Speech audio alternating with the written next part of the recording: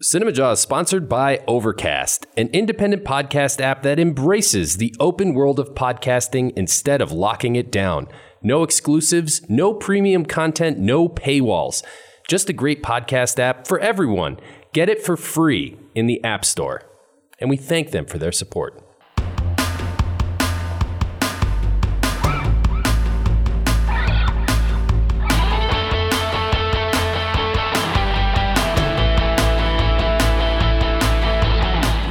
To CinemaJaw, the greatest movies podcast ever, recorded on location at Cards Against Humanity in Chicago. My name is Matt Kay, and with me is Rod, the movie guy, and sitting behind the glass is producer Pat. Hey guys, how's it going? This week on CinemaJaw, Matt, we follow the clues to our top 5 list of our favorite movie detectives of all time. I brought my magnifying glass and my deer hunter cap. That's a nice look for you. Thanks, man. I got one of those big longhorn pipes, too. Just don't ask me what's in the pipe. Detectives.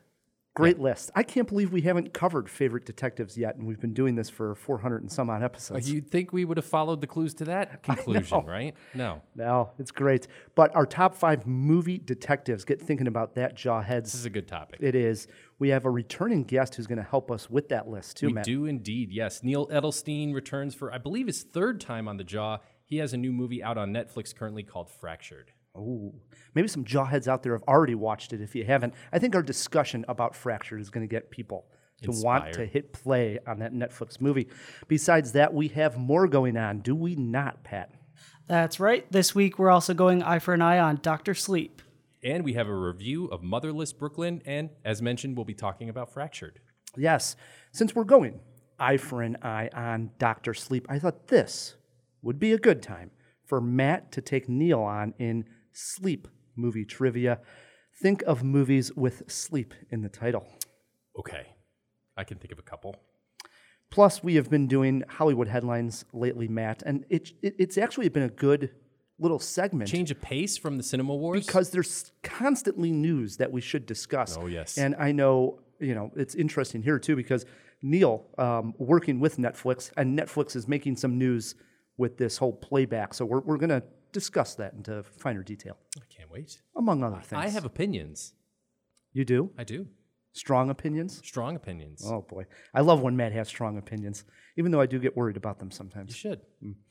Plus, Matt, it is a new month. Happy November. Happy November. Sad to see Halloween go, but you know what? I'm ready for the rest of the holiday season. Yes, and as promised, Jawheads, we're going to do a brand new riddle. This time on CinemaJaw, we're going to try to do it during the break. So the new riddle and the winner will be announced for the October riddle during the break of the show. So keep listening. But we will change themes. We are done with Jamie Lee Curtis month. Yes. It was a wonderful month. Yeah, we salute her as she sails into the sunset. We have been celebrating all kinds of actors, actresses, directors, genres of film, all 2019. So who do we have for November? The man himself, the guy who seems to have a new movie almost every month, and somehow they're all amazing. Woody Harrelson. Wow. Woody Harrelson is going to be celebrated all month of November here on CinemaJaw. Tremendous A-list talent with such a range of acting ability. An amazing career. Quite, yeah. We're already going through facts and clips to pull for the Jawheads all month of November, and it's already a treat doing some of the research. So let's start right there, Pat. You got a Woody Harrelson fact for us. I do. Today's Woody Harrelson fact is that Woody was one of the many A-listers who appeared in the World War II film The Thin Red Line, directed by the ever-divisive and ever-mysterious Terrence Malick. While Malick would eventually alienate several actors who worked with him, Harrelson wasn't one of them. Harrelson reportedly stuck around for over a month after he was done filming just so he could behold the talented director at work. I mean, that either speaks very largely of Malick's talent or just how stoned Woody Harrelson was. He couldn't get off the couch. I'm just going to marvel at your talent. He was just in wonderment of him, Yeah. That is hilarious. That or the wallpaper. Yeah. Oh, wait, I got another project? All right, I got to go. Yep. I love it. Good stuff. So stick around all November for fun, interesting facts on Woody Harrelson. Matt, our guest this week, as you mentioned, Neal Edelstein. He has produced such films as The Ring, Mulholland Drive, His latest project is entitled Fractured. It stars Sam Worthington. It is out on Netflix right now. Neal Edelstein, welcome back to CinemaJaw. Thanks for having me, guys. Always great to be on the Jaw. So what's new? Oh, what's new on the work front? Fractured Yeah. is new. Fractured came out a few weeks ago, and it's been doing extraordinarily well. It's been a great journey. Yeah. great. Yeah. And it's do you get like a feeling from Netflix after it's released? Like what's the communication with from Netflix with the producers after it's out? They're very communicative and keep us in the loop on the success of the film, and extraordinarily producer friendly, almost more so than any experience I've had. So we know the movie's doing gangbusters, and reaching, a global audience in a way that it really not possible to have done in the past. So it's been awesome, and it's been enlightening for sure. So when you guys made the film, was it the plan to go to Netflix from the beginning?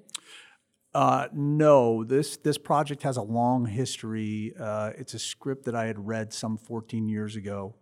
Wow. By a writer named Alan McElroy, who I happened to be working with him on another project, and asked him if he had anything sitting around in a drawer, which is, a kind of a easy technique for a producer to try to find some material. That's where the gold hides. That's where the gold hides, and most of it's not gold. Sure. But in this instance, it was gold, and it was a script that was set up shortly after reading it 14 years ago at Paramount Vantage, which was this little boutique I remember that division that happened to make some phenomenal movies in very short order. I remember their logo. They would push over the little sign on it. With the little tape machine. Yeah, totally. And they had made some great films. There Will Be Blood, No Country for Old Men, and just a couple. A couple. Yeah. And it was set up there, and came very close, on again, off again, close. And ultimately, it didn't get made there. Then Paramount Vantage ultimately shuttered, but that was well after the movie, never found its legs. And myself and another producer, Mike McCary, had always controlled the material and been in love with it, and never kind of gave up on it ever. I mean, I don't think in those 14 years there wasn't a month that hadn't gone by where at least something was done to try to push that project in some direction. And ultimately, it ended up at Netflix, in large part to an executive who was at Paramount Vantage at the time, and an executive at Paramount Vantage. And he reached out, and that sparked it again. And this is going back from today about a year and a half, right January 2018. Okay. And then quickly thereafter, Brad Anderson attached to the movie, which ignited things. So that's and we should explain to the Jawheads. Some people haven't seen the movie, so just briefly what the movie is about is we have Sam Worthington, who plays the father of a young daughter and his wife, and there's a tragic accident that takes place that he has to rush his wife and daughter into a hospital. Well, lo and behold, after a little while in the hospital, his wife and daughter go missing. Disappear. It's a great premise. Yeah, it is a great premise, and it plays upon that kind of Hitchcockian, every man against the system. Yeah. And can the man keep his wits, and is he going crazy, or is he sane? Who to believe? Who do you believe? Who do you trust? Who do you trust? Who you believe? It's that razor's edge. And the script was always a really tight rendition of a Hitchcock film, and it came together in a magical way. I mean, I'll always say this, that film is a director's medium, and Brad Anderson is a filmmaker I've always wanted to work with. We got very fortunate the timing lined up that he was available, and he reacted positively to the script. So at that moment, you have a real chance to make the best version of the movie you want to make. Yeah. And then Sam attached, which was really a big win and exciting for us as well, because Sam is such a gifted actor, truly a gifted actor. And I don't think really has made a movie like this. So he was able to go in a different direction and push the envelope and perform with a filmmaker that was completely supportive. So you kind of have the elements All the puzzle pieces are fitting. Yeah. Yeah. What's it like being a producer on a movie like this that's obviously getting a lot of eyeballs because it's on Netflix, and being able to go to like a social media like a Twitter and see the fan reaction instantly? Because this is a movie that has probably a wide variety of fan reaction because it has sort of this twist ending that you can sort of, some people may read into even more than others. So what's that sort of like? I mean, that's a great question. It's kind of fantastic and surreal that you can watch in real time reactions and see people that are just finishing the movie minutes prior or during they're watching and tweeting. I mean, I wish Twitter translation was a little bit better because I could see the movie now kind of like moving through Europe and France and different countries, so you translate. But it's fantastic to see. I mean, it's never a movie that I think would ever review well because it's a dark subject matter. That's fair to say. You know, and so I never read reviews anyway, so I wouldn't really look at that aspect of it. But it's the kind of perfect movie for Netflix, and perfect. It intersects with social media as well because it's conversational. And I think it's about the first experience, but it's also about potentially going back or thinking back about what happened and what are these elements and visuals that line up, which there was a lot of emphasis by the filmmakers, specifically Brad, to focus on these components and make decisions in the prep and shooting process to be like, hey, wait, this is an area we can play with. It's in the script, but maybe this should be this color, or maybe this item should be this, or maybe this should be here, like a real conscious effort to play with the audience and layer in clues because we knew that it would have this conversation in real time, and let's play with that and have fun. And it's a beautiful film, too. Oh, it's beautiful. It was shot by a cinematographer named Bjorn Carpentier, who worked with Brad on Brad's previous film, Beirut. Bjorn just did a stellar job. He's a special guy who's on the rise. I mean, he'll be at the top soon. He's a young guy. Was that shot at like an old hospital? It was shot all in Winnipeg, Manitoba, Canada, obviously, and in a hospital called Selkirk, which is about 35 minutes north of downtown Winnipeg. And we shot the bulk of it. Obviously, was shot there. Save a couple days on a highway. And there's a piece in the hospital. I won't give away, but there's a kind of big conclusive piece towards the end of the film that's shot in another hospital because it was a better location for this moment and sequence. But it was all shot in a pretty much an abandoned hospital. Yeah. Does it get spooky shooting it? Are you on set? I'm on set the whole time. I'm on set every day, all day. So room 217 was supposedly haunted. Okay. And so I'd go up there every now and then, but there's nothing really odd going on.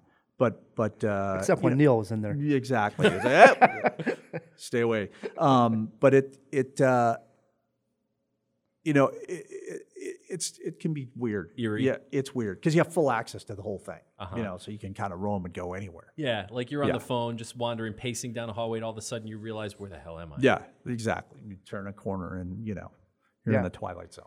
That's cool. Yeah. One thing I did want to ask, sort of tacking on to the question about seeing the reactions on social media, are they about right on people getting the ending of the film, or do you sometimes see something that people are reading way too much into something, or you think like, boy, I thought we made it pretty clear here, or that judging of? I don't know what the split is, but there's certainly people that are missing some of what the ending in it is and interpreting it a little bit, but that's okay. That's good because it is a bit of a murky, wild ride. Murky, not that it's not clear, but there's room to interpret things, and some people are interpreting darker versions of what the movie ultimately is, without spoiling. So it is fun to see that. It's interesting because you're getting affirmation of a reaction that you expected.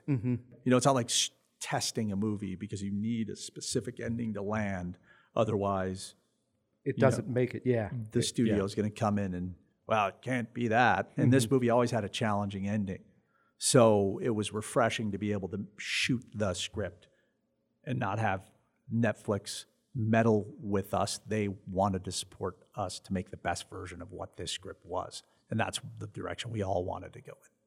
So they didn't like stick their fingers into it or try to give you notes or anything. Not like even remotely close. Working with Netflix is, for me, it's akin to what were seemingly, the glory days of independent cinema when you made a movie, like with the Weinsteins or something.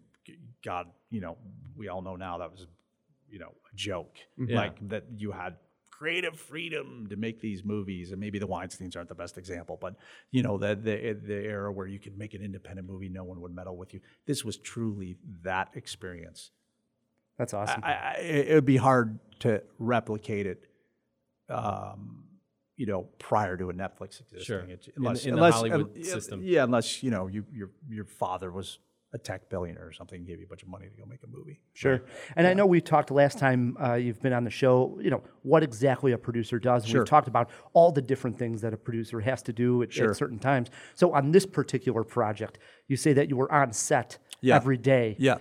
Your day-to-day duties, give the Jawheads an idea of what you were doing behind the camera. Well, leading up to, I'll save you on like the development and process and getting the movie set up. I mean, in this situation, you're really responsible for the whole universe of the movie. You're responsible for the budget. You're responsible for making sure that the movie stays on course and delivers on time.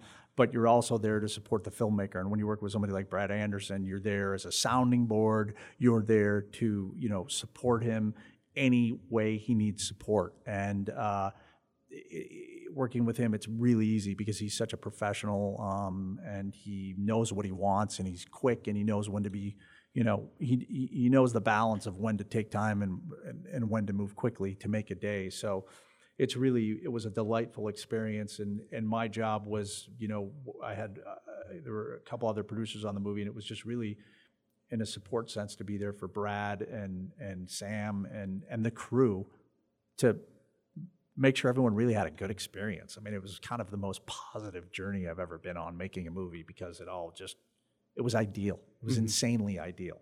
That's great. And not that it was easy, but it was like worked the way it should work. And that's partially because of Netflix, a large part to Netflix, but a large part to Brad Anderson as well, because you have a filmmaker that is so seasoned and is so spot on with his decision making about what he wants to do. And you have an actor like Sam Worthington and Lily Rabe as well, who were just awesome. And Sam had to carry the whole movie, and he was prepared, and it was just a delight. He's in basically every scene, right? I mean, just about. Yeah, he is. I'm trying to think of one where he's not. Yeah, no, that's the weight of the movie. Yeah. Is that it's all really with him and his perspective. Maybe there's some POVs he's not in. Right. Maybe there's some reflection in those POVs, but joking aside, yeah, he had a yeoman's task because if that performance is slightly off, the whole thing craters, and he absolutely nailed it. He did. Yeah. I love movies with a dark twist, Yeah, this one has several. It's not just like one twist like an M. Night Shyamalan where, you find this out. Right. I think that that's part of the beauty of the movie, at least for me, is that it kind of takes you on this roller coaster throughout.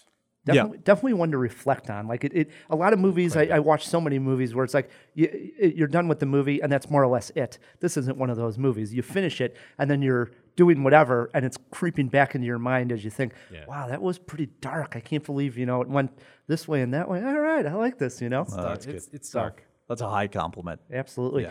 So for the Jawheads listening to this, and they're going to watch Fractured, and they want to tag you on a tweet to say what they thought of the film, what's your Twitter handle? My Twitter handle is my name, which is Neal Edelstein. So it's NealedElstein. My name? Mm-hmm. Yeah. Easy to do. And we'll put a link in the show Cool. as always. Do you respond on I try to, always. I try to reach out and communicate with people. You got it wrong. Yeah. Well, I don't want to, I love to hear the negative feedback too. It's always helpful. I'm not shying away from that, but it's good to hear people, reach out and talk about stuff and compliment movies. Yeah. It's flattering. Congratulations, man. It's a great movie. Thanks. Absolutely. It is called Fractured. It's out on Netflix now.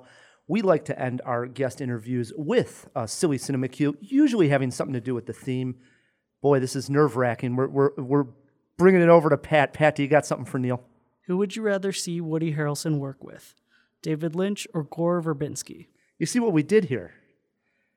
Are you writing Pat's questions? I'm helping Pat out. I give him suggestions. That's all. I would say Gore Verbinski because the David Lynch of it would be so out there; it would almost become predictable. Yeah, and I would just want to know what Gore would do. It would be less predictable, which would interest me more.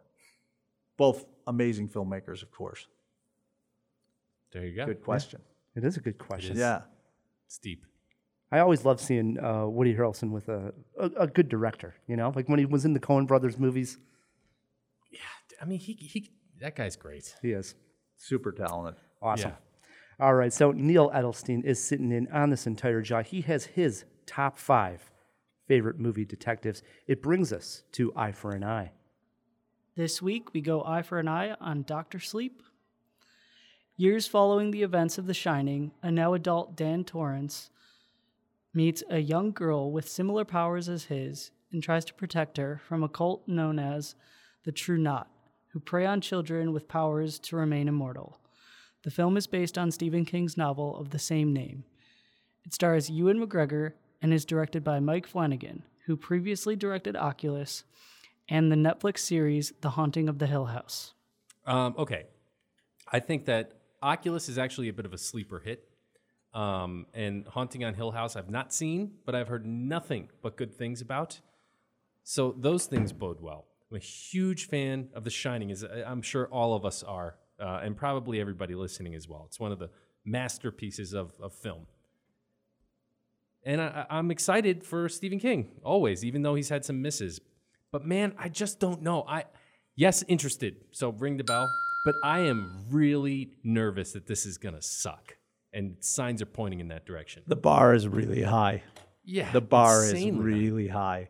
I'm interested in seeing it for sure because of the elements. Mike Flanagan is a very talented filmmaker. I think he's in that circle of next people who are going to have a string of really successful runs. So you got to see it. There's going to be, even if it doesn't totally work as a whole, there's going to be pieces of it that'll be brilliant. And Ewan McGregor's amazing. So, yes. I mean, it just feels so right, but the bar is so high because The Shining is... How do you stand next to Kubrick? How? You don't. Yeah. You don't. I'm very nervous for this one. I remember, I go back to this. I remember I was walking out of a movie when someone, Leo Brady, a movie guy who's been on the show, I saw him and the trailer must have just come out, and he said, "Did you see they're making a sequel to The Shining?" And my initial reaction was like, what? That's a terrible idea. I didn't know that there was a book based on this. I don't read all of Stephen King's. So my initial reaction, my gut was telling me, terrible idea. For that reason, and ignore. You feel violated? Yeah. I am. We are going to see this. It's our review next week. Hey, the book was pretty good by all accounts. That's what my wife said. Pretty good. Pat, you want to chime in on this one? Yeah. At first, I kind of was on the same side as Ryan, where I thought I didn't actually realize that there was a book. So I was kind of confused. But I did really like The Shining, so I'm probably going to see it, yeah. There we go. So you're alone there, right? Yeah, 3 interesteds, 1 ignore. But we're all nervous. Dr. Sleep. Yes. Everybody a little nervous, though. Yeah. Mm-hmm. There's a lot to be nervous about. You cherish The Shining. Indeed. Speaking of new films, Matt, Edward Norton steps behind the camera for the second time for the latest feature, Motherless Brooklyn, a throwback noir film about a detective with Tourette's trying to solve a case. It's based on a novel of the same name. I hit the theater looking for clues. I needed to find out, is this one worth your time, or is it a film that should have been swept into a New York gutter and washed away with all the other filth? Okay, listen. I got something wrong with me. That's the first thing to know. I got threads in my head. I got threads in my head, man. I twitch and shout a lot. Makes me look like a damn freak show. Can't you ever cut that out? I'm sorry. Touch it, Bailey. I'm sorry. But inside my head's an even bigger mess. I can't stop twisting things around, words and sounds especially. Have to keep playing with them until they come out right. Sorry. Jeez, forgot I asked. Like I said, a damn mess. Then I started working for Frank. Frank Minna, Private Eye. Boys. Frankly, Franco. He's the one who taught me how to use my head, turn it into a strength. He gave me a place in this crappy world until I screwed up. Frank! Brooklyn's in trouble now. Ooh. Does anybody know what Frank was into on this? There's something going down, and it's big, and they were not happy about what he found. We find who did this, and we square accounts. If I figure it out, I'm gonna make him regret it. I promise you that. As you heard in the clip, Edward Norton not only directs this feature film, but he also stars in it. He plays Lionel, a detective with a great memory who happens to have Tourette's. His boss, Frank, played by Bruce Willis, is on to something big, but in classic noir fashion, he does not tell anyone about it. Thus, when things go bad for Frank, Lionel has just a few clues to go on to figure out what happened, who was involved, and why. As Lionel starts to put the pieces together, Matt, a much larger crime scene starts to come into frame. City corruption, payback, payoffs, brothers who no longer talk to each other, meetings at jazz clubs. Motherless Brooklyn has all the noir goodies you could hope for. Rounding out the cast here are Alec Baldwin and Willem Dafoe, both of which should be in every noir film going forward as far as I'm concerned. But is the case in hand worth solving? That's the question I'm not so sure on. The film deliberately moves at a slow pace, and while this is effective at times, it also tested my patience. Set in Brooklyn in the 1950s means we're treated to some older cars, period sets, and some fun clothing styles.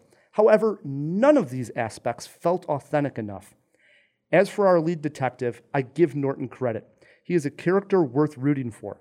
Memorable, but say memorable to make a list that we're about to have here on CinemaJaw? Probably not. The final reveal itself also comes off as anticlimactic, and I think that's how Norton wanted it. This is more about the journey than it is some major plot twist. Motherless Brooklyn needed to have more fun. If you're into noirs, check it out. For the rest of you, I would say wait for it at home. Sounds like Norton maybe it wasn't the best on the other side of the camera. Like it's a good script, a good idea, but doesn't quite stick the landing. Yeah, I mean, this is actually kind of like epic in style because it's this noir film. It's Right. set in the 50s. But you're it's saying Brooklyn. that's where there's unauthenticity. Right. And it doesn't come off like I think it should have. It felt very much like you're watching a movie trying to be a noir and not so much an actual noir film. Right. And that it just didn't translate. If maybe that was the exact style they were going for, which is sometimes when a film wants to almost like glamorize it, it may work in that scenario.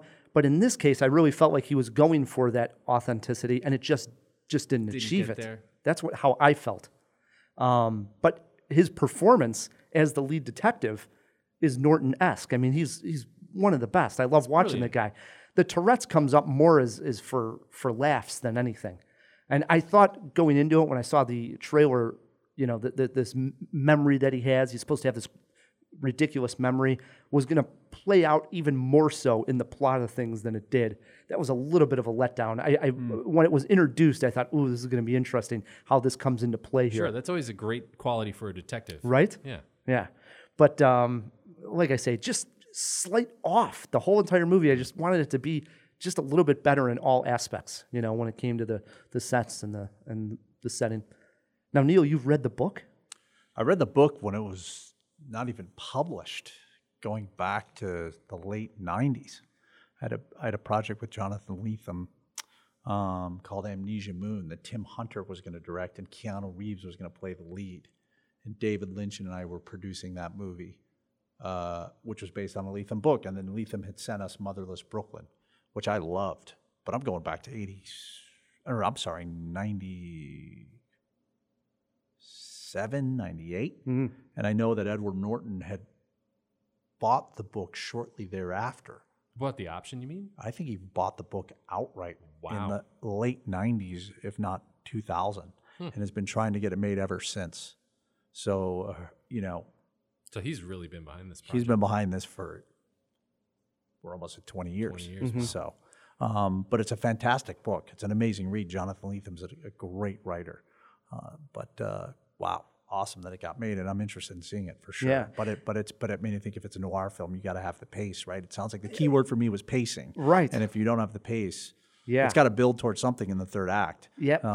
So And when you're moving a movie slow like that, it does work in the beginning because it's taking its time. It's taking its time. Like taking shape. It feels good. Right. You're getting to it, but it's that third act where all of a sudden it should pick up some speed. Yeah. And they're right in there and this is probably about a 2 hour and 20 minute runtime. So right at about like an hour and 50, hour and 45, I felt myself like it better really start going here, and it just doesn't get that next gear to finish it off in the way and the speed that it should have. That's a shame. Yep. Still gonna watch it. me too. Yep. Hell yeah. One thing I did want to mention that I didn't in the review is I'm a big Radiohead fan, and Tom York, frontman of Radiohead, gave us the lead song in Suspiria last year. Yeah. He wrote a song, Daily Battles, for this song. It's also in the trailer. So if you've seen the trailer, that's used, and it's used 2 times here. Once in Tom York's normal setting as he's croning through, and then one time in sort of a jazz club setting, which they redo the song a second time. Really That's called appreciated getting more that. bang for your buck. That's liked a good quality for a producer, right? Yeah. Yeah, I mean, you think York is just jealous of Greenwood at this point? He's like, hey, he's doing movies. Why can't I? I think he's just trying things out. All right. So I like I said, that song from Suspiria was great. How many jaws are you giving Motherless Brooklyn? 2 Jaws, middle of the road. I wanted more out of it. A little disappointed, to be honest, but it's not terrible. And like I said, if you're into noirs or if you've read the book, I think there's enough there that you'd be interested to check it out. I don't want to steer everybody away from it. Movie poster quote here, Matt, though, is not all the pieces fall into place. Well, I'm going to see it anyway. You haven't steered me off of it. 2 Jaws. If you see Motherless Brooklyn and you agree with me or you disagree, write us feedback at CinemaJaw.com. Due to the fact that Ed Norton is playing a detective in Motherless Brooklyn, that got us thinking. Top 5 movie detectives. This is a great topic. Yep. And we're letting our guest start out. We like to ask, was it a difficult list for you to come up with? Or bam, you got your 5 right away? It was kind of difficult because there's your household detectives that everyone knows in movies, and then there's detectives that are just great in the movie, and the movie's great. And I kind of fell that way, and I'm always going back to classics, which I'm sure will bore your audience to death. I literally have my pad in front of me just to jot down titles that Neal is about to drop. So, I mean, my first... This is your number 5. My number 5 would be Detective Mark McPherson, who is played by Dana Andrews in Otto Preminger's classic Laura. Never seen it. No, nothing. Never heard of it. It's a masterpiece. A masterpiece at 5. I love it. I love it. I think it would be considered top 10 on people's top 10 list, and certainly top 5 Laura noir film of all time. It's a great film for so many reasons, but I'll give you a little bit of trivia about it. Is that Vincent Price plays Laura's boyfriend in the movie. Laura has died at the beginning of the movie, and a detective comes in to solve her murder, and it kind of goes back from there. But there's a great Vincent Price role in it when Vincent Price wasn't playing the ghouls on Channel 32 that we grew up with in Chicago. So that's a fun little aspect, but it's a great movie. It's a great detective piece, and Dana Andrews is like the perfect detective in it. So that's my number 5. What year did it come out? It's got to be 40. Can we throw that in the fish tank? 48, 49. What year did the movie Laura come out? He'll get it for us. Yeah. Nice pick at number 5. Okay. Already one down on the queue, man.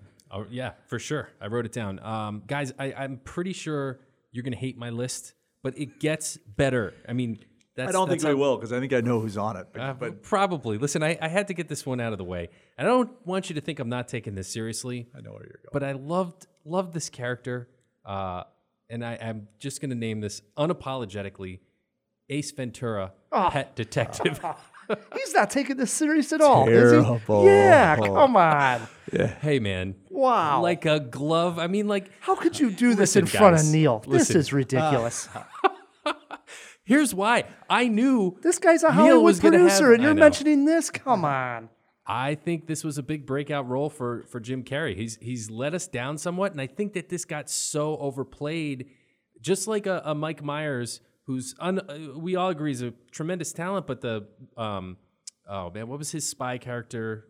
See, Austin Powers. Austin Powers. Well, the Austin Powers stuff got so into the zeitgeist that made us sick. Same thing with Ace Ventura, but there's a reason, because it was a damn funny movie. It was a good movie, and I liked it. And he was actually an effective detective in a good comedy movie. There's not enough comedy detective movies unless you count the Naked Gun stuff.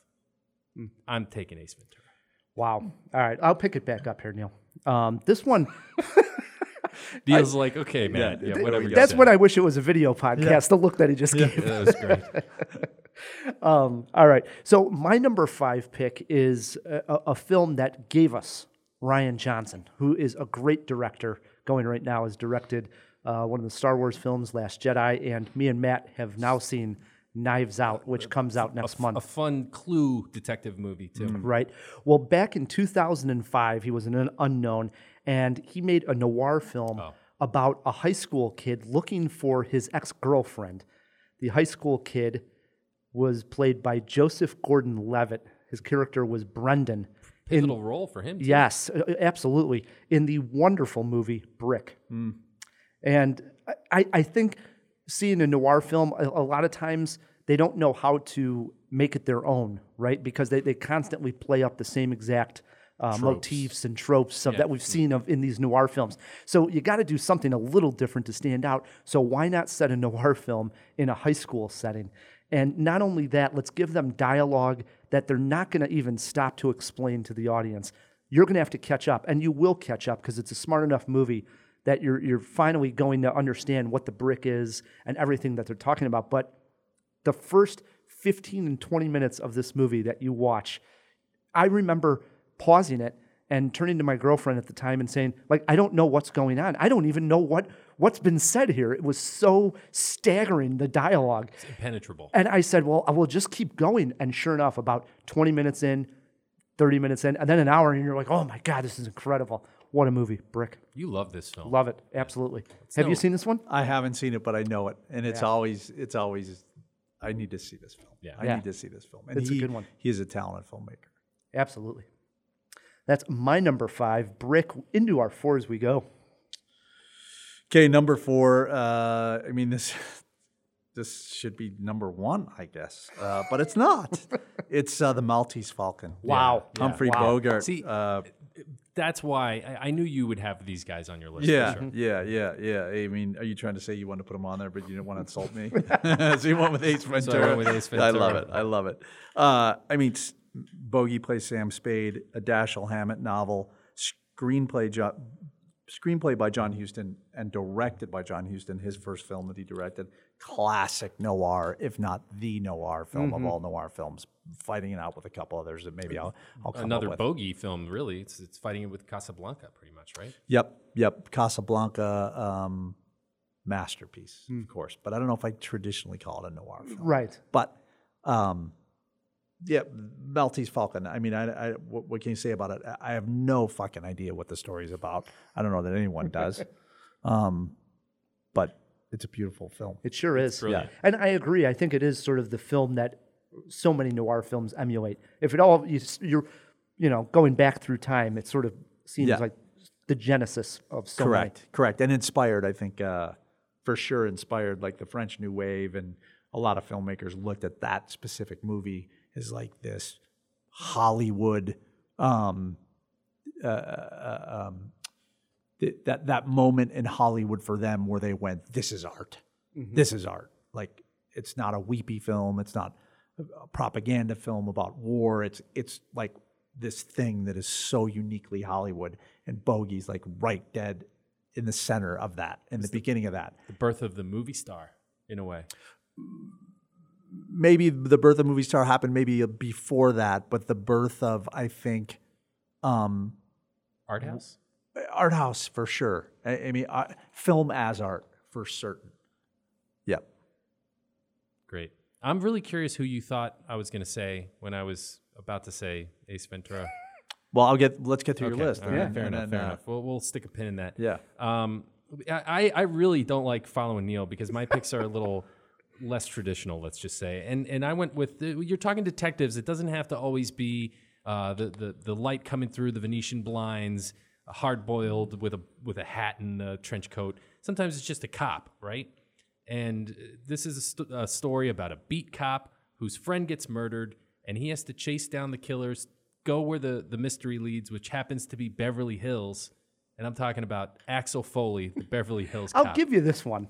It's, first of Solid. all, Yeah. he is a great detective. Remember when he's in the... He's really good. I mean, especially when you were watching him as a kid. I thought he was incredible. Great movies. yeah, banana in the tailpipe. And when he finds the coffee grounds and he's like, well, drug dealers hide cocaine in coffee grounds because it throws off the dogs. I'm like, I wouldn't have thought of that, you know? This guy knows his stuff, you know? I love the Beverly Hills Cop movies, especially the first one. I mean, really can't vouch for 3 at all. The second one's pretty decent, but Beverly Hills Cop, just a movie. Who directed that Fishbowl? Throw it in the fish tank. Is that Walter Hill or is that... Wow. I'm not sure myself. No, I don't think so, Because man. Walter Hill did the Warriors, I know. Yep. Didn't he? I I don't think think he did Beverly Hills Cop. Or but he might wrote have. it. Throw it in the fish tank. Who Yeah, wrote fish and who tank. directed Beverly Hills Cop? Yeah, I'd like to know myself. I can't think of it. Nice. So there you go, at number 4, Rye. All right, so I went classic with my number 4. I know this one was a suggestion given to me on CinemaJaw years ago, and I've corrected that I had missed this movie. Watched it and realized why people talk about it in such High regard. high regard. Yeah, absolutely. It's an Orson Welles film. Oh. It stars Charlton Heston. Oh, yeah. Yeah. Great film. I'm going back to 1958, A Touch of Evil. And the detective here is played by Charlton Heston, who plays Roman Miguel Vargas. And it's the opening shot of this movie that starts the entire crime and investigation of exactly what's happening. And that is this long tracking shot that sees this car coming across the border from Mexico into the U.S., and they're in a border town there.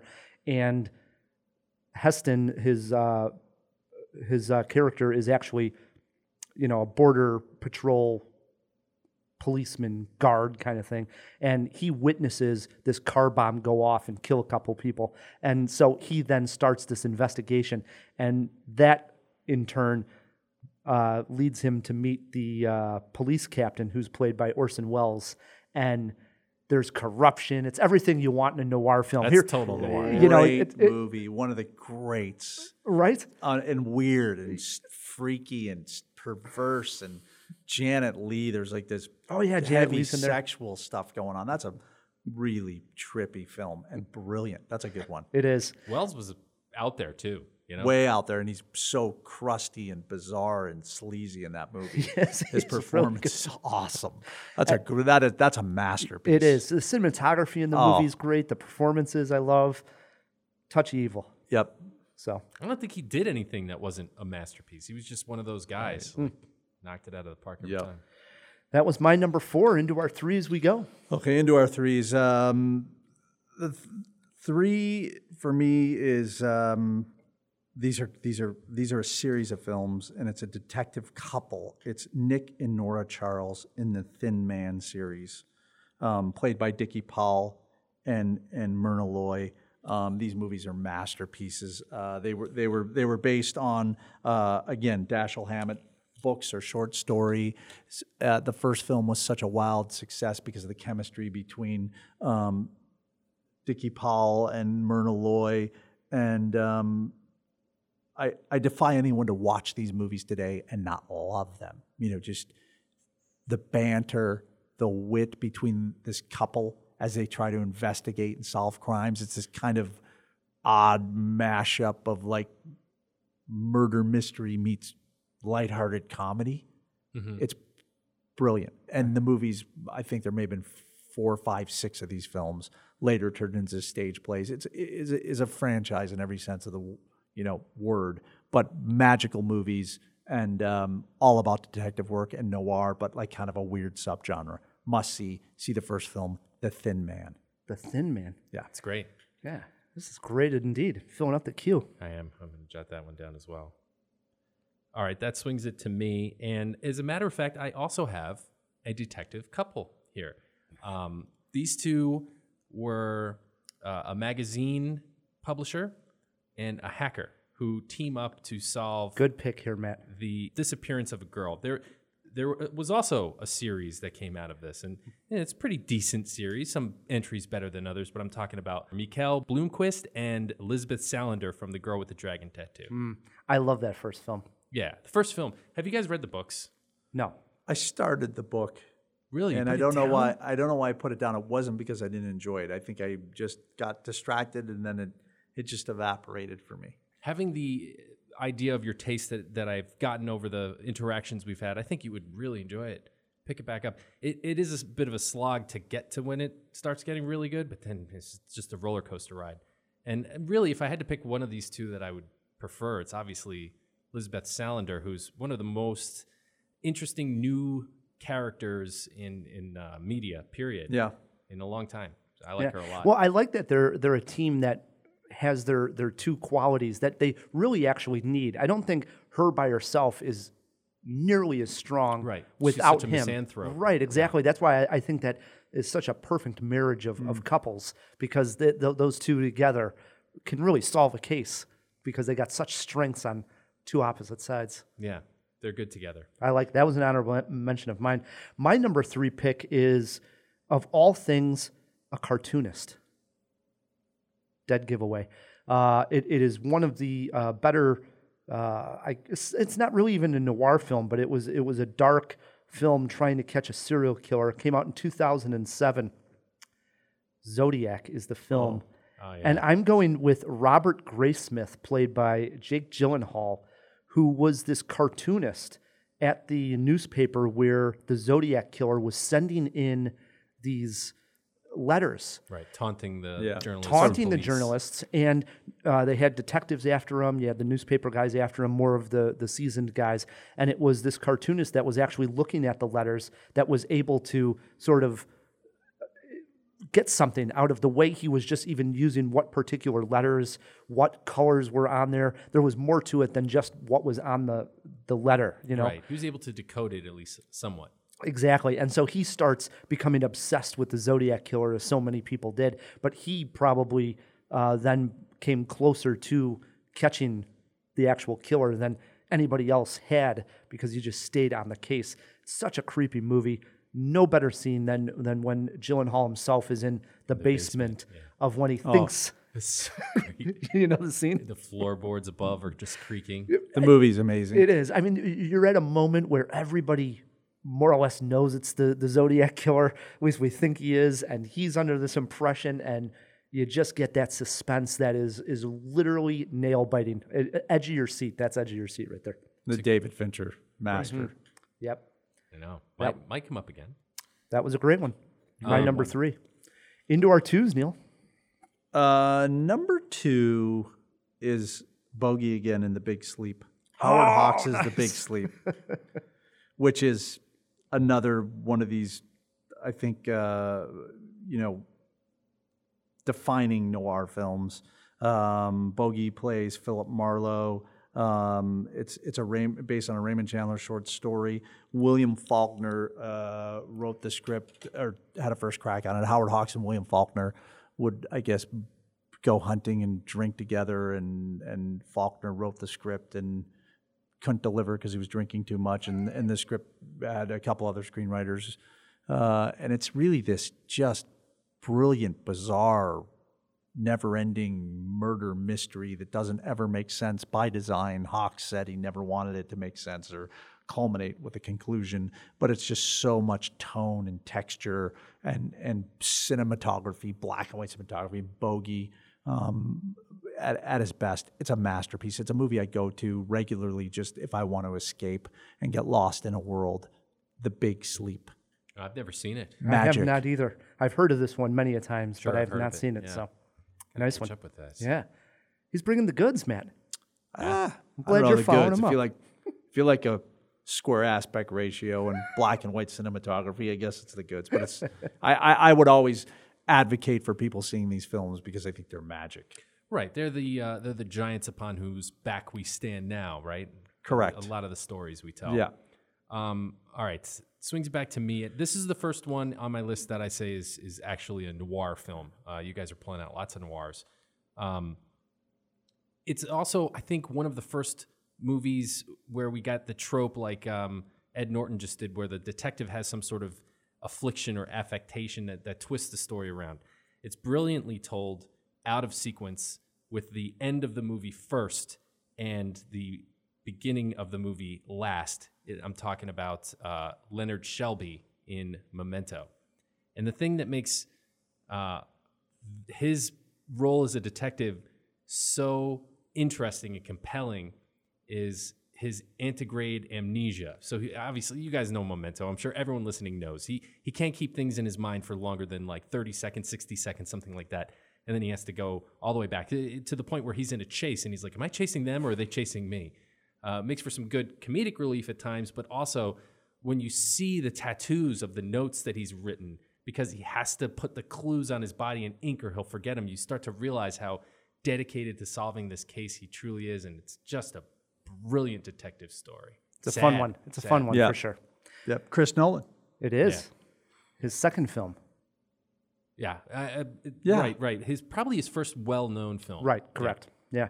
Nice pick at number 2. My number 2, I went with a female cop who turns into more or less a detective, as she's the only one that is able to sort of solve what's going on in the very weird town of Fargo. Oh, I thought he was going to say V.I. Warshawski.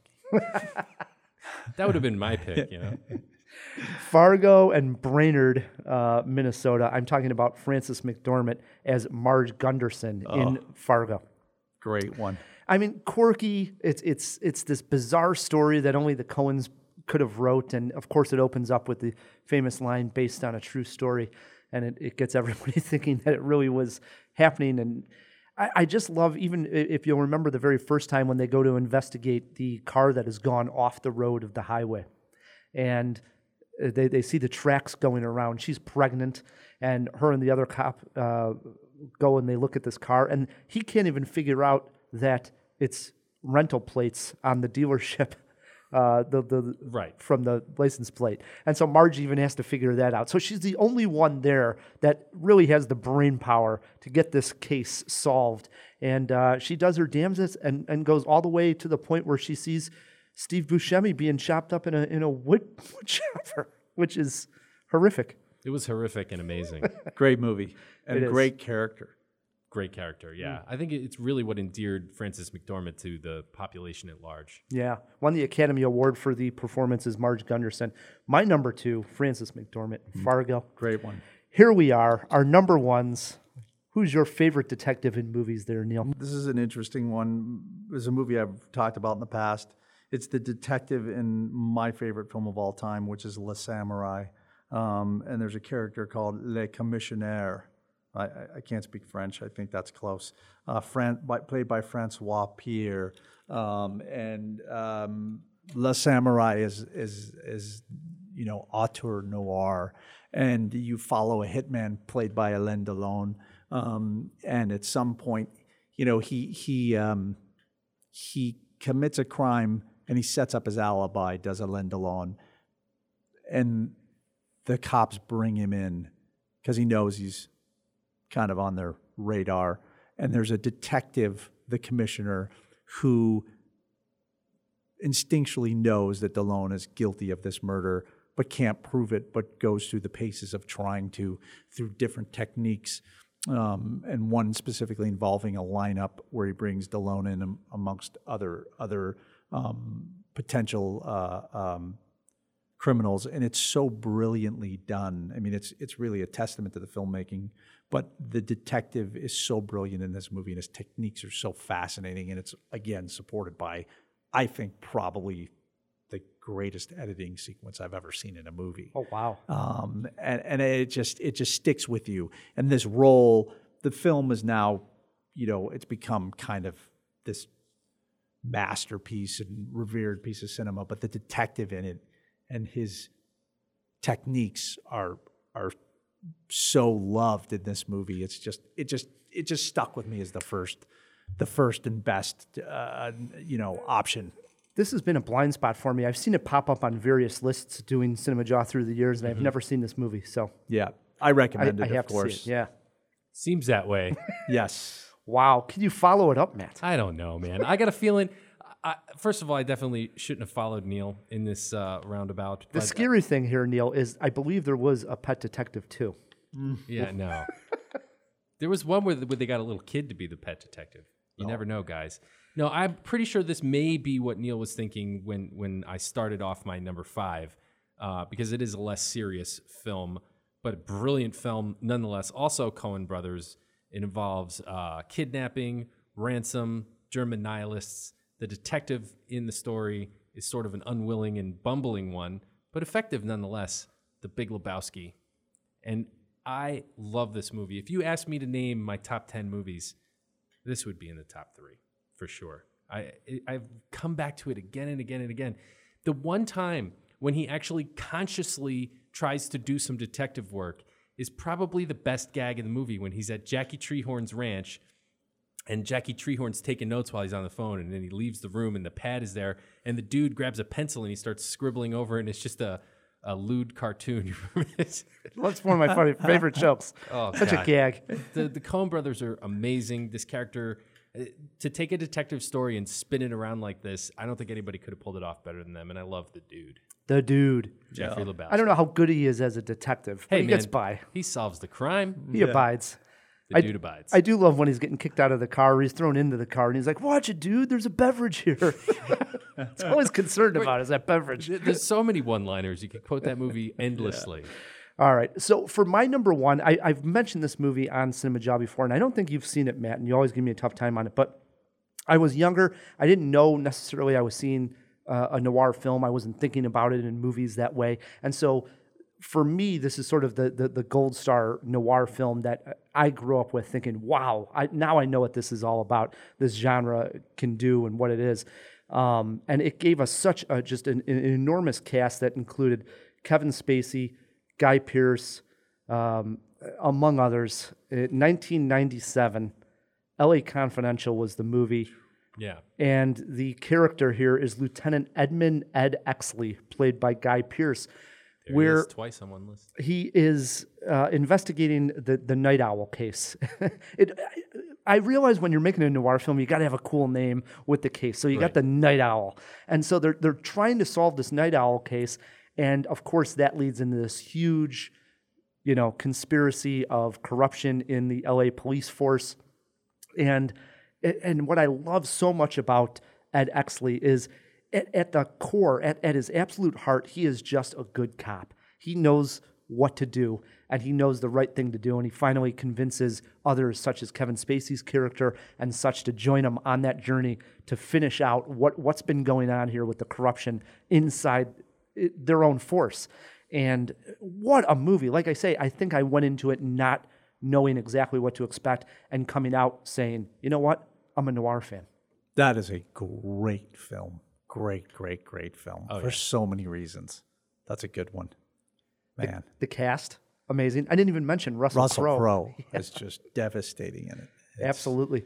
Yeah, the movie's magic. For such a recent movie to be such a sort of an indelible sort of watermark, high watermark for the genre of noir, speaks a lot. A lot, because it's kind of trying to emulate noir, but it's being its own original version. It's a wink towards the past because it's a period film. Mm-hmm. It's a very tricky balance. That's an amazing, that script and that's one that, like, if you come across, how there's certain movies you see it and you're like, oh my God, I got to finish this. I don't care where I'm going across the movie. When I come across it, I'm just like, that's it. Got to watch the end of this one. Yeah, it was a time, too, when movies like that could get made and showed in the cinema and in the theater, and people would go see it. And I just hope movies like that can still get made, because it doesn't on its face, there's nothing blockbuster about it. And I bet that movie did huge business. Yeah. Throw it in the fish tank. What did L.A. Confidential do box office-wise? Because I agree. I'd love to know the numbers. I remember it being a hit. I saw it. So. Yep. Awesome. Honorable mentions before we go to break. I got a huge one, guys. And in all honesty, I would have put this on my list, but I figured one of you guys would definitely have Chinatown. I JJ thought gets- about it. Yeah, I did too. JJ gets Right. John Huston, Right. Jack Nicholson, Faye Dunaway, Roman Polanski, Polanski directing. Great. and as a cameo, right? Does I he? believe he does. He cuts Nicholson's nose, sticks the Oh, blade yeah, in You know his what yeah, nose. happens to nosy people, Jake? Yeah, yeah. It's a great scene. That's Great movie. fantastic. There was a movie that came out earlier this year. You'll recall, Matt, we had this on our fall movie preview last year. It got delayed to this year, and I caught up with it, and I was shocked how good it is. Andrew Garfield in Under the Silver Lake. Oh yeah, I was really stoked for this one. And It's good. He plays. Oh, I loved it. He plays Sam, who's like an aimless 33-year-old in L.A. The best way to sum it up is it's a stoner noir film, and the set pieces are awesome. I described it as it's a messy masterpiece. It's there. It just didn't all come together, but what an enjoyable film. Check out Under the Silver Lake if you haven't. I got one more. We did not mention Somerset, as played by Morgan Freeman in Seven. It's another Fincher movie. I think he's that classic battle-hardened, one step out the door, about to retire detective. But the problem there is they couldn't catch John Doe. He ended up having to surrender because their great detective work couldn't catch John Doe. Yeah, but you could see that he was on such a short timeline because of the 7 sins, and he was going fast. Somerset would have eventually unraveled this case if he had the time. Interesting. He was a great detective. All right. If we missed your favorite movie detective and you have Twitter pulled up, shoot us a tweet at CinemaJaw, or you can always email us, feedback@cinemajaw.com. What we're going to do is take a break. When we come back, we have trivia. Matt versus Neal in sleep movie trivia, plus some Hollywood headlines. Stick with us. Let's all go to the lobby. Let's all go to the lobby. And now Woody Harrelson and Haley Steinfeld have a classroom chat in the underrated Edge of 17. Mr. Mayor, I didn't have a chance to do homework last night because, well, I don't know if you know this, but my dad passed away. It's just been really hard to do anything. Date of passing? Sorry? When did he die? 2011. Ooh. Yeah, I have a 1-year expiration date on freebies for the dead and dying. Are you serious? There'll be other opportunities. Your grandparents can't stick around forever. Have a seat. Okay, class. The young Mr. Lincoln. Uh-huh.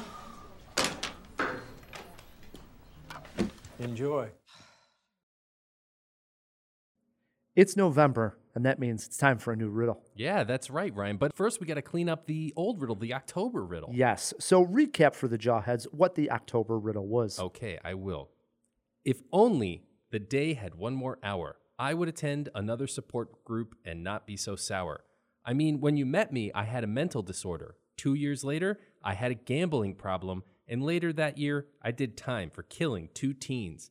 But things got better. I returned to the stage and even became a scout leader. I've played identical twins and lawyer defending the First Amendment. Who am I? We heard from quite a few Jawheads on this one. Seemed to be a little bit easier. One of them being our friend Tim Costa, who wrote in saying that the support group was a nod, the 1 hour longer to go to support groups was a nod to 25th Hour. However, 25th Hour, nice, but also to Fight Club with the support clubs. The next clue, mental disorder, Primal Fear, 1996. 2 years later, a gambling problem, Rounders, 98. And later, I did time for killing 2 teens in American History X. Things got better, and he became a performer, he thinks, in The Illusionist, and a scout leader in Moonrise Kingdom. The performer was actually a clue to Birdman. But it also works for It does. The Illusionist. Finally, he wraps up with, I have played identical twins and a lawyer defending the First Amendment right, twins in Leaves of Grass, and played Alan Isaacman in The People versus Larry Flint. The answer, he says, is Edward Norton. That is correct. The answer to the October riddle was Ed Norton. we pull a name out of the hat, and the winner is Elisa Mathen. Oh, nice. Nice. All right. Write us feedback at CinemaJaw.com. We will get you a prize pack. Or you can take me on in trivia, Lisa. Ooh, interesting. Interesting. Could be options. That brings us to the November riddle. Yes, indeed. Here we go. The November riddle is this. I once got lost on a highway with a director who hates cell phones. I might be crazy because sometimes I move things with my mind and talk to yogurt, robots, and my dog. I fought with monsters with Betty White and Randy Quaid on separate occasions. I'm not Mr. Right, and I ain't no pushman. Who am I? If you know the answer to the November riddle, write us feedback at CinemaJaw.com. Your name will be thrown in a hat, and we will pick out one lucky winner. The sparkling drinks are just dandy. The chocolate bars and the candy. And we are back on CinemaJaw, hanging out with Neal Edelstein. His new film, Fractured, out on Netflix right now, starring Sam Worthington. Me and Matt have both watched it. We both recommend checking this thing out. Definitely. Cool. And write us. We love to hear this reaction because it is got some twists and interpretations on which way they see it going. So Yeah, I would like to hear people's thoughts too. I would too. Makes me wonder, what's next, Neal? Well, what are you working on also? You've always got something in there. Yeah, you're always developing stuff, and there's certain things that are closer than others. Something I just optioned that I'm really excited about is this Rich Cohn novel. I don't know if you know Rich Cohn. Actually, I should correct myself. Not a novel. It's a book. It's Rich Cohn is a phenomenal writer. Is nonfiction? It's nonfiction. It's the story of Albert Hicks, who was really the first American gangster and the last pirate to be hung in New York. The story takes place in 1860. Oh, wow. And it's the beginning of modern day detective work and the start of the New York Times and this killer named Albert Hicks who committed a heinous crime on the Hudson River, and it's about the investigation and a character study as he's captured and confesses. It's a brilliant book, in my opinion, not too dissimilar from some of this historical. That we call historical fiction because it's based on true events, and Rich did a lot of research, but it's kind of like The Devil in the White City if you've read that book. Yes. Love it. Amazing, right? Mm-hmm. This is very much in that zone, and I think even better than that book if I can go there. So I get a question about, you're talking about like optioning a book. Yeah. And then like earlier we were talking about the girl with the dragon tattoo, and you had said you had picked it up and you were reading it, and I was going to make a joke at that point, like the reason he put it down was because he realized, well, somebody already optioned this thing, so he just put the book down. Yeah. Right. But that was going to be a joke. But sure. But I was wondering, so how does that happen? Like, sure. I mean, are you just walking in a bookstore and you pick this up? Somebody sends it to you. In this what's case, I know Rich, and I've tried to work with him. We both went to New Trier High School. He was a year older than me. I didn't really know him there, but we got introduced in our adult life by a mutual friend, and I'd always been following his work. And he writes for Vanity Fair and Rolling Stone. He's just a gifted writer. So he sent me the book when it kind of, I think, came right out of his computer. And said, here, how about this? And I read it, and I fell in love with it. And so I optioned it from him, and off to the races now. I'm in the process of putting elements together. I have some, I think, weighty elements, but it'll be a special event series. It'll be like a long movie, as we call it now. Thankfully, because we have these streaming services, we can make long movies, which means an 8-hour movie directed by one individual, which is just unbelievably beautiful. And so that's the direction. This is the thing. I've got a series of projects I'm working on, but this is the thing I'm really in love with because it's just got so much going for it. It's got scope and story and character and tragedy and period. It's beautiful stuff. Awesome. That's exciting. Yeah, it's good stuff. I like the idea, too, of a producer having so many different things going on because you don't know what's going to go at what time. You were talking about earlier, Fractured, how long it's going to take. So you don't know exactly never know, what's going to and move. they're all your babies, and you have to be this open. I think you have to have a real open mind and be an open kind of vessel to anything that comes your way. And you can't ever say no to material. You never know where it's going to come from, but you have to have the passion to think that you can thread the needle and get it made. That's part of it. But you never stop reading and consuming. The good thing for us, Matt, is it just means another project that Neal will have to come back on. I know. CinemaJaw for. That's definitely in the back of my head. Oh, I can't wait to talk about that one. Anytime. I'd love it. Good stuff. All right, before we get to Hollywood headlines and before we get to some trivia, we threw some items into the fish tank, and I know Pat wants to swim up and tell us what we got wrong and inform us. Wait a moment! It's fish! Isn't it? DC! Wake up! Wake up! No, Pat, it's a giant glass bowl. Hey, get some fish folk. Who's coming with me besides Flipper? Here. That's a Sicilian message. It means Luca Brasi sleeps with the fishes. You're gonna need a bigger boat. All right. So the first question in the fish tank was what year the movie Laura came out, and that was actually 1944. 44, Wow. Laura. Wow. Older than we thought. Yep. Yeah. Interesting. The second question was who wrote and who directed Beverly Hills Cop, and it was directed by Martin Brest and written by Daniel Petrie Jr. Marty Brest. There you go. Yeah. No Walter Hill to be found. Yeah. Yeah. Interesting.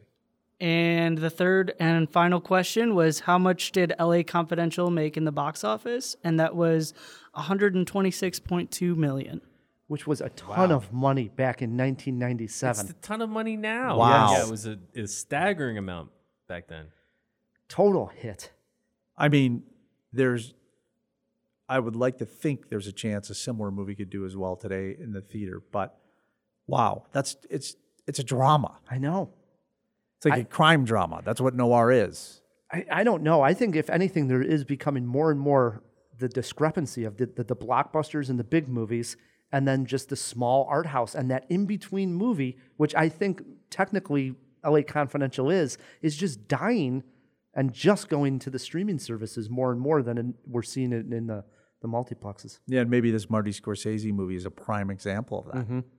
Well, I don't know, man. I mean, Scorsese's never been a huge box office guy, has he? Well, his bigger ones, like The Departed, obviously was a smash. Departed was. There's hits and misses there, but there's some huge films, but there's also been some failures. But I mean, the guy is one of the greats. No arguments. Yeah, I think that.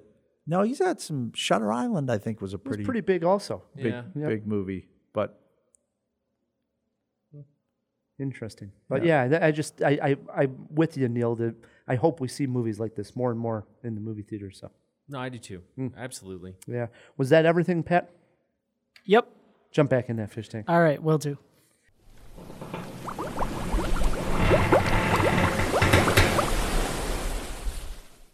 All right. It brings us to Hollywood headlines. A couple of big ones floating around. What do we got going on? All right, so we have two Hollywood headlines this week. The first one is that Game of Thrones showrunners David Benioff and D.B. Weiss have quit the Star Wars trilogy to work on the Netflix project, citing there are only so many hours in the day to work. All right, so this was, to fill people in, this was going to be a brand new trilogy having nothing to do with the Skywalkers, just set in the Star Wars universe. But on Netflix? No, this was going to be a 3-movie deal. Oh, okay. And that's right. Yes, and they had tapped these Game of Thrones showrunners, and they were going to create this trilogy, and now they've stepped away. We're at Star Wars overload. I'd like this one to come out, which we're about to get, the end of the Skywalker saga, and I would like to see the first show that they have coming out on The Mandalorian. The Mandalorian on Disney Plus. I'm excited. And then breathe for a while. I don't need another new movie for 5 years. I'm literally then at that point, give me a 5-year break of Star Wars. I know. They really stepped on the gas after they bought it from Lucas. And who knew? He was actually kind of right by pacing out those movies. Everybody wanted more Star Wars, so they gave the people what they want, and lo and behold, now they don't want it as much. It's tricky. Because you're seeing it from a producer standpoint. So this is a good angle here. I mean, I should be so lucky to be involved with a movie at that level, and the greatest producers in the world are producing those films, right? Kennedy Marshall. I understand the studio's side of the equation. You know, this kind of dovetails maybe into this conversation that we've had in the media recently, which maybe you guys covered, which is this isn't cinema. These Marvel movies aren't cinema. Well, the studio has to make these movies, and these movies feed the movies that we love, the other types of movies. I mean, we all love the Marvel movies, but also there's the other films that need to get made. So I feel like it's tricky if you're sitting in the boardroom at Disney.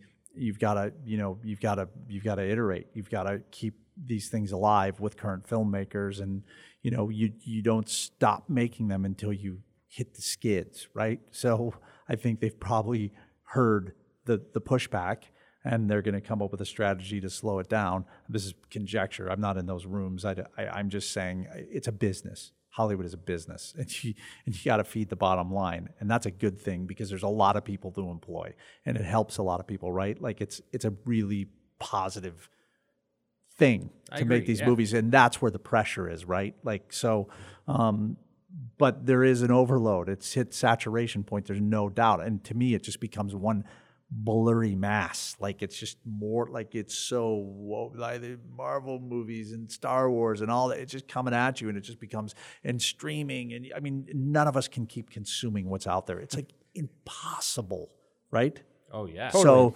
So I feel like it's and if their movies aren't so unbelievably A+++ and reviewed that way, you're gonna run into these skids. Yep, I agree. Yeah, sad but true. So I'm okay with them stepping away at the end of the day. It's fine. Take a break. Yeah, it's fine. I agree with you. Yeah, let's slow it down a little bit. Solo was a piece of crap. Yep. What else we got, Pat? The second Hollywood headline is also Netflix related, and it is about Netflix testing a speed binge feature, which allows subscribers to speed up or slow down playback without muting the volume. The feature is not unlike what most podcast and audiobook apps already have and is used by some listeners to consume content more quickly. Who wants to start here, Matt? I'll get us going here, guys. So as a podcaster, this is something I use. As a podcast listener, I listen to a lot of things on 1.5. I don't think it takes anything away from the medium of audio whatsoever. The pitch doesn't change. These apps are they crunch the data, so the pitch stays the same. You just get through the show a little bit quicker. And we're talking about 1.5. It's almost imperceptible. It's at 2, you can really tell that the pace changes, but it helps you to get through a show a little quicker. A long show like CinemaJaw, maybe a lot of listeners find that handy. Movies, different thing. I don't know. I really don't. And I'm usually the one who would say, like, I'm all for something like this, but I don't know, because there's such a thing as timing and pacing and things that actually happen in real life at a certain pace that we're used to seeing. And now when you make that different, I think it changes the art. It's like you can't just walk by the Mona Lisa. You have to stop and look at it and say, okay, I've seen it, examine it, take your time with it. And I don't know that this is right. But that doesn't mean that they shouldn't and can't put that in. If they choose to, I think it's okay. I'm somewhat with you. I'm more against it than I am for it. Same. And I think that it should be upfront, and I don't know, and maybe Neal could speak somewhat to this. I think it should be negotiated with Netflix and the creators. Say a director comes in, let's just use Marty Scorsese for an example. Oh, he'd be all for it. Yeah. And Scorsese, if Scorsese walks in when that negotiating is done and they know they have the power to do this, I think that should actually be on the table if it's an option for your art. Do you care? Because I don't like the idea that all of a sudden, without the knowledge of the artist who created the work, all of a sudden Netflix now is going to be able to tell them, well, we want these guys moving a little bit faster on the screen. I don't like that. But I think if it was negotiated up front and the artist said, yes, let's do it that way, can we argue then? I don't know. No. Neal? Yeah, it's I mean, why would anyone want to speed through a movie? I don't know either. I don't understand. Like, because it is about pacing. Yeah. A movie's all pace. Totally. And if we've gotten to the point where people are just like, blazing through things just to get through them. I mean, it's kind of weird. I don't know. Maybe it's a younger generation thing, but you kind of hear this in other sports too. In other forms of entertainment, sports. The NBA is trying to figure out ways to speed the game up and all, like baseball. And I just am like, well, to what end? Like, what are we speeding for? Like, why is everybody speeding up? I'm not so sure that it's really necessary, but I do think it's like creatively. Netflix it's an entertainment company, but it's also a tech company. So they're going to try to test the boundaries with technology, which is a good thing, and that's their right. And the pushback, I get it from certain people, but I'm sure the people that are with the loudest voices that are against it are going to have something in their contract that's going to say you cannot do this. And Netflix they'll do it on a case-by-case basis, I guess. But I think people get so hysterical and they get on Twitter and they start firing off tweets and it just rises this level that the media picks it up. I don't know. I don't, it's Netflix's prerogative to do it, sure, but like I don't understand why anyone would do it. I don't know. I'm not, whatever, speed through, I mean, like, let's move through this really fast so I can get to what? Like what, I'm going to speed through the ending too? Just so you can speed through another show? Yeah, and I don't even know how it would look. It'd be so weird and jittery and like, what's the point? I don't know how it would look either. I agree. But would it be okay to do that for like an episodic show, like a Game of Thrones, for example, or something that you really want to catch up on quickly? Maybe. I don't know, but like, aren't there other forms of media to consume, like a podcast talking about that episode, or I don't know, like I don't know who this is targeted to. I don't know who wants it this way. Mm-hmm. What's the demand? So I don't have any. I'm a believer that like there's purist attitudes about these things, but if you go back and look at the history of entertainment, there's always. It's never really that pure, So, I have some closing thoughts on this one. For some strange reason, right? I understand the 1.5 or 2x listen back in the podcast app, but for some strange reason, mine and I suspect many other podcast app, you can actually listen at 0.5 or even slower. And if you really want to hear something very funny right now, take your phone out of your pocket, and if your app has this feature, set this playback to 0.5 or something slow and listen to us sound completely drunk while we talk. Listening to Rye at half speed is hilarious. Yeah. Oh, so funny. He's like, today on CinemaJaw. You don't got to be slow now because everybody's listening to us slow right now. It's going to be even slower when you listen back. Twice as long. Oh, man. The debate will continue. Good talk. We're all on the same page. I agree. Yeah, I agree. All right, we like to end our podcast each week with some fun trivia. And as mentioned, we went eye for an eye on a movie entitled Dr. Sleep. So it got us thinking about sleep movie trivias. Neal, you're our guest. You get to choose if you want to go first. Let Matt go first. There are steals, and if you get hung up on any questions, you get one lifeline. Pick me up, Pat. Pat has all the clues, at least, to the questions. And I'll give you this advice, Neal. They start off easy. Wow. Okay. There was a motion by Neal to Matt. Yeah. To Matt. He deferred. Yep. He defers to Matt. Is this correct? Correct. Okay. I forgot. There's no video. I just motioned. Yeah. Question number 1 over to Matt K. Matt, in 2014, Disney made a movie about the villain in Sleeping Beauty called Maleficent. Who played Maleficent? Angelina Jolie. I tried to tell you they start off easy. Question 2 over to Neal. Both of them are going to be easy.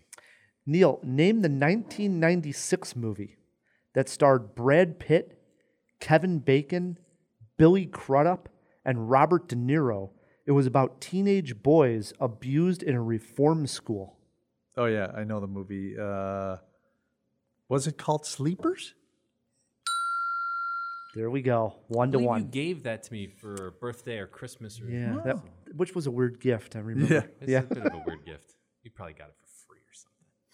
He knows me too well. It is 1-1. Question 3 back over to Matt K. Matt, in 1999, Johnny Depp starred in Sleepy Hollow. What actress co-starred with him playing the character Katrina Van Tassel? I don't know, but probably Helena Bonham Carter. Really? Oh, I messed that one up. She's in every single one of the Burton Johnny Depp movies. She may even be in Sleepy Hollow, but she was not the star that co-starred with him. Okay. Johnny Depp and who in Sleepy Hollow, Neal? You got a chance for a steal here. She played Katrina Van Tassel.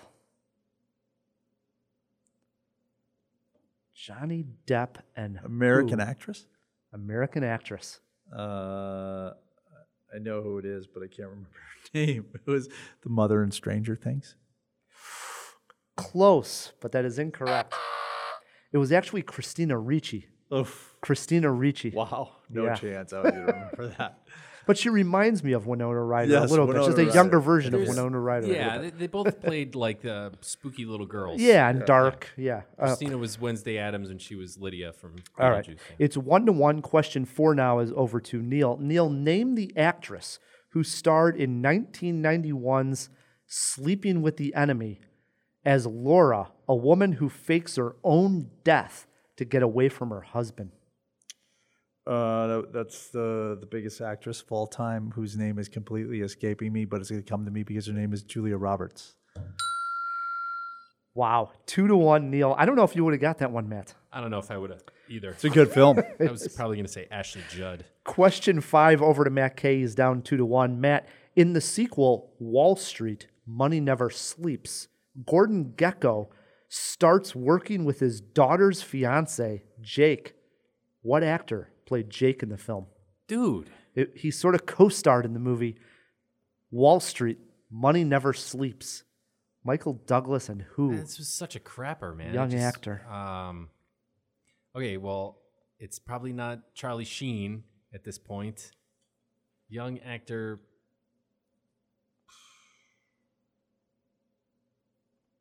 You do have a lifeline if you need What it. question It's, number is- it's only question 5. Oh, man. Joseph Gordon-Levitt. I got nothing. See if Neal knows this one. Incorrect. I know it. Neal, you got a chance for a steal. Who starred was I on the with right track? Who starred with Michael Douglas in Wall Street, Money Never Sleeps? The star of Disturbia. I cannot remember. Went off the rails. Yeah, yes. You're just shy. I've been, Neal, you're just shy of the answer. Shia LaBeouf. Wow, 3-1, Neal. Well done. You knew it. I knew it. 3-1, Neal. Brain crap. Question 6 is over to him. Neal, name the 2014 movie that starred Nicole Kidman, Colin Firth, and Mark Strong. It was about a woman who wakes up remembering nothing at all due to a traumatic accident in her past. We're playing sleep movie trivia. Yeah, I'll pass on that one. I have no clue. Read it one more time. All right. 2014 movie. Uh-huh. It starred Nicole Kidman, Colin Firth, and Mark Strong. It was about a woman who wakes up remembering nothing at all due to a traumatic accident in her past.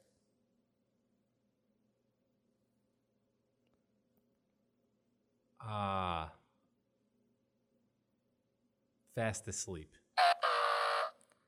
Before I Go to Sleep was the correct answer. Before I Go to Sleep. What a dud, that is huh? That was an IMDb search. Yeah, wow, that was a crazy one.